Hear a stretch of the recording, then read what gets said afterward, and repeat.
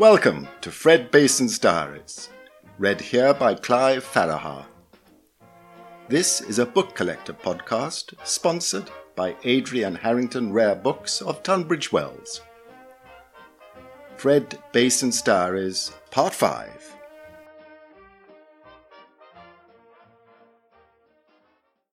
Today I broke fresh grounds with a huge gamble. I've paid £11 10 shillings cash, leaving myself with £2 capital for Of Human Bondage, first edition. I bought it at Hodgson's in Chancery Lane at their book auction. Willie is coming to tea next Friday. If he will autograph this copy, I'm sure I can get 20 quid for it. This is my highest one-book investment, and if I don't pull it off, I'm on the carpet proper bad. It's a clean copy, and it nearly went for 10 quid. I knew it was worth more, and I stepped in and I put in the final 30 shillings. But that was my limit, and I got it. Later, Willie obliged and he autographed it to me, and I can't afford to keep it. It's the most precious thing I possess. Oh, I wish I was rich. But I need stock and a more varied nature, and I need an holiday as well. Later, an American named Schwartz has paid me 21 quid for it this day, and I'm a very happy man. But I'll never bid again at any book auction. Don't it break your bloody heart? Bloke asked for good books on birds and said he'd call back in an hour as he was going to have his hair cut and a shave.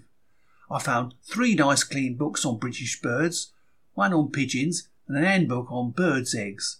Bloke returned and asked if I was taking the bleeding rise out of him. He said birds, and I got birds, but he wanted women. Wanted the sexy novels and nude study books. Oh, to be a bookseller. Had lunch with John Drinkwater today, and he autographed 5 of his books, which I've had in stock for 3 or 4 years. I put it to him squarely, they won't sell unsigned, and if you'll autograph them, I can sell them in New York next week. Like a good pal, he obliged, and a nice lunch was thrown in as well. Well, thrown in ain't quite the way to put it, as it was poshly served up and not thrown at me. He said but one thing I think worth recording, and I hope I got it okay. I just couldn't make a note of it and eat a nice pudding at the same time. Ain't done. He said, if you could find a man free from vices, you'd find a man not worth meeting. All got something there. My bookshop trade is failing. If it wasn't for the continual support of local public libraries, I couldn't pay my way. I've tried so hard. I introduced good writers to Camberwell, but they will have none of them. I bought up a dozen copies of Bennett's Old Wives' Tales in November, and all I've sold is 2, and both buyers said it's too long-winded. I dare not offer Walpole, or they'd die in the attempt to read him. They will have to sell to the public library after all. I put L.A.G. Strong, A. Huxley and new to me writer C. Morgan in the window. I mock them cheap, but they won't buy them. Call them unknowns. They want Le Queux, Austin Freeman, E. Wallace, Phillips Oppenheim, Nat Gould, and they want Rita, Mrs. H. Wood, R. M. Ayres, Robert Keble and W. Deepin, and I cannot get enough of them. If it wasn't for oddments like cigarette cards, I sell odd numbers to complete sets, pictorial postcards, comic magazines. I do little shop trade, but I do sell a few first editions to the trade at just 10% of cost. Had a find last week of many of Wells' firsts, and Cambridge came and took the lot and paid me a very honest price. But one can always sell good books in the trade. I want to sell to the public, but they seem to want sexy novels, and I will not sell them. This is going to be a bad Christmas for me. I won't stock Christmas cards or toys and make mine a bastard business. It's books or bust. Perhaps the fault is mine. I fear at times I am short-tempered, but in such a tiny shop, 2 make a crowd, and I can't have a browser who just looks around for hours, talks and then departs with no buys. I wonder if others, like me, depend on the trade itself, dog eating dog. I met a rising generation this morning. Boy aged 10 came into my shop for a deluxe edition of Westward Ho, a real beauty, priced at 2 and 6pence.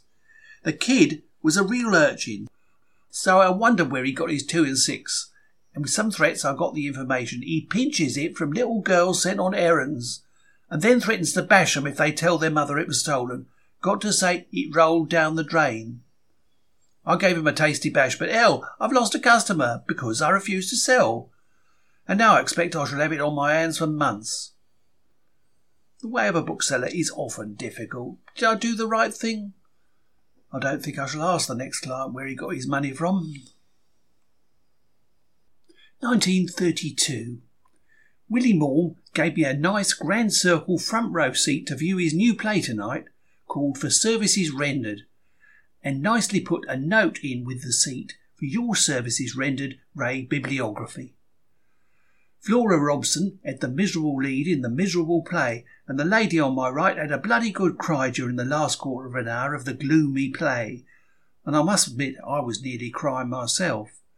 Surely WSM don't have to be so bloody blue. Life is sweet, and we go to the theatre to be entertained and amused.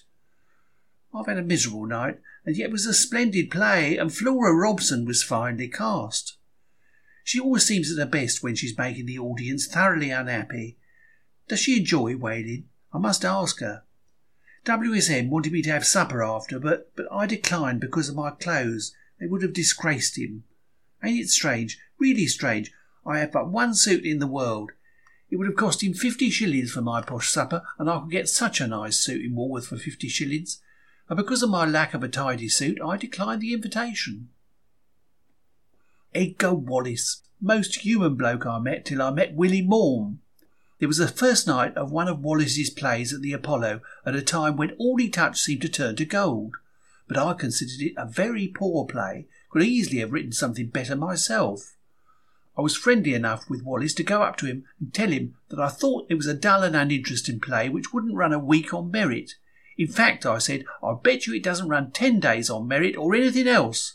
Bet you 2 and 6 against a signed book by you. Is that on? He nodded, and we shook hands on it. Play ran for 5 days. He must have lost a packet on it. 15 days later, when I saw him at another first night, he came over to me and asked me to go to his car with him. I did so, and he got out of the car a signed copy of The Flying Squad, his latest book. He said, "You win," on the title page. Amid all his work and all his troubles and worries, he remembered a bet made with a gallery-eyed nobody. My landlady says all men are funny. Why don't they come at once when they're told dinner is ready? The question is one I don't deign to answer. Instead, I countered it with another question, since my married friends all tell me it's not wise to argue with a woman. All women are funny. Why do they shout that dinner is ready, and breakfast, tea and supper, when it isn't ready, and not anything like ready? My landlady does it, so did my mother and grandmother, and every wife of every husband I know. After hearing the cry "wolf" so many times, can anyone blame men for not coming in from that absorbing little job they're doing the instant the false cry rings out, "Dinner's ready"? There's only one answer. Kitchens should be fitted with loudspeaker systems, and housewives should be trained to broadcast running commentaries over them in this fashion: "Water's boiling, tea dough in the pot, tea's made, am now cutting bread, have buttered bread, now setting tray, bringing tea into dining room, placed it on the table, come and get it." This is the only answer. I've just learnt George Moore is dead. I wrote to him in 1929 praising A Drama in Muslim and asking for his autograph. He sent a 3-page letter, pulling D in M to pieces and praising 5 other of his writings, and added an invite for me to go to his house for a chat. But I didn't take it up on him. As Bill said, GM was a fierce bloke and right outside my element, and I'd be lost in his company and all at sea. Still, I did get a 3-page letter anyhow, which is more than some so-called highbrows will condescend to send. I also like Esther Waters and The Untilled Field, but none of the others. He certainly knew the right words for the right places. Today I had cranberries for the first time in my life, and they were lovely. I must get Gloria Swanson's autograph. Actress. Yesterday I had a busman's holiday and went to Sotheby's for a treat. There was a first folio in the sale. It had some defects, but it made 2,800 quid. This was Vernon Harcourt's copy. I nearly bid 2,000. Not that I've 2,000 pence, but just for the sheer thrill of seeing what it's like to bid 2,000 quid. But my courage failed me, and Mags did it for me. Earlier this year, a first folio made 14,000 quid. A USA buyer, of course, but it was a lovely copy. Still, I wouldn't have minded owning even a defective one. This is the same Mags who paid £205 for a first edition of Omar K, with the original wrapper printed in 1859. What profit can he expect to get? Prices are getting fantastic. In April, 125 quid was paid for the 6th edition of Pilgrim's Progress. If it was in my shop at 2 and 6pence, it would be refused. Yet it made this price at Sotheby's. There's more to learn about the respective values of old books than the value of the old diamonds. I'm saying that at 100 I shall still be a learner, but I did enjoy my holiday at Sotheby's. Tonight I went with my mother as Morm's guest to be present at his first night of Sheppey at the Vaudeville Theatre. He gave us front row circle and we sat next to Morm's Swiss Valley, who turned out to know me quite well, and we had an interesting chat. I will put it upon record that I now know what is meant by a gentleman's gentleman. I didn't before, because Morm's valet is a gentleman's gentleman, and very much a gentleman, just as much a gentleman as his master. 1934. This day I received 21 shillings for a short article in the Book Collectors Quarterly, edited by D. Flower and A.J.A. Simons. This is published by Castle, and is a proper high class. In fact, the highest class high class I've yet pushed my nose into. It was in this quarterly that a person named Muir, probably Scotch, severely reviewed my Morm bibliography, so I thought I'd present its readers with a few more Morm first edition points. But I've only got 21 shillings for 21 points of exclusive Morm data. This is the last time I will ever reveal bibliographical pointers for cash. Next time I'll give them away with the bibliophile's regards and appear generous. I had a tiny thrill today. In the clique, Frank Hollins was advertising for a copy of my Morm's bibliography.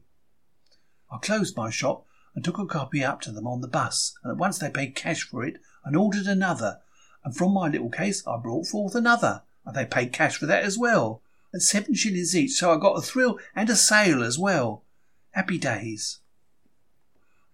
This day I bought at Watford a large collection of joke books going back to 1760, about 200 for 10 guineas, a good buy.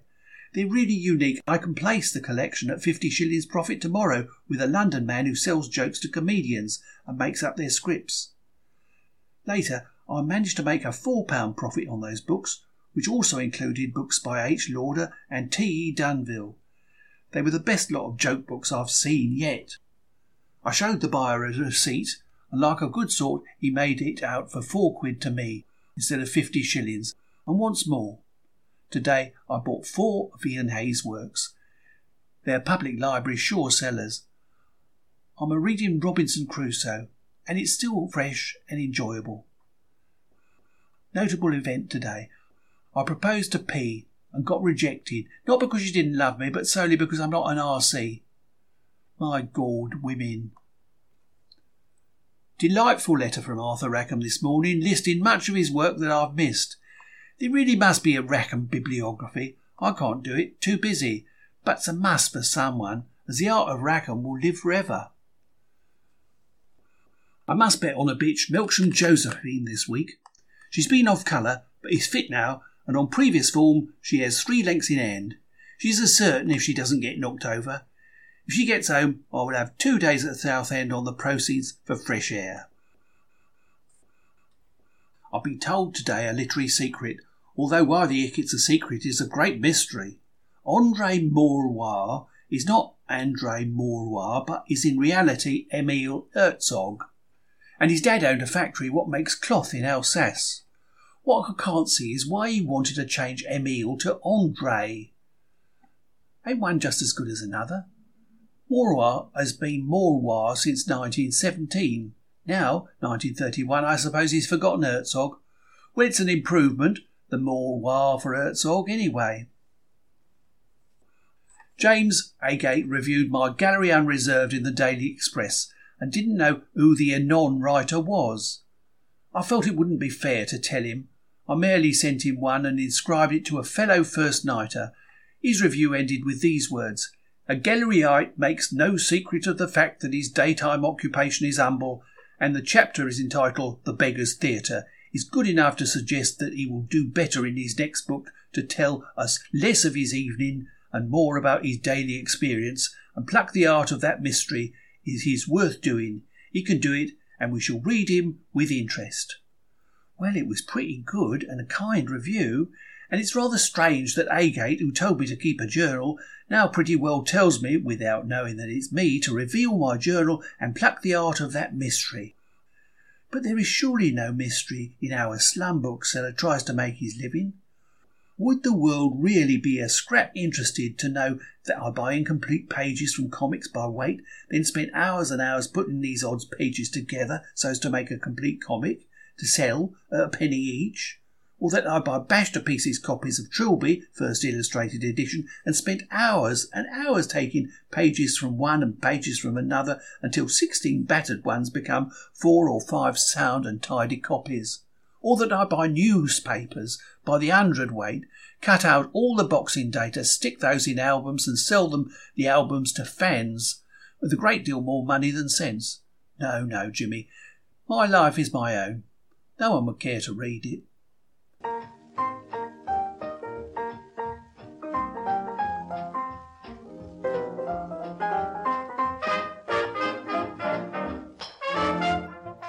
That was part 5 of Fred Bason's Diaries, brought to you by The Book Collector. It was read by Clive Farragher and sponsored by Adrian Harrington Rare Books of Tunbridge Wells. If you enjoyed it, why not consider subscribing to The Book Collector, a quarterly journal in print and online for all those who take pleasure from books. thebookcollector.co.uk has all the details.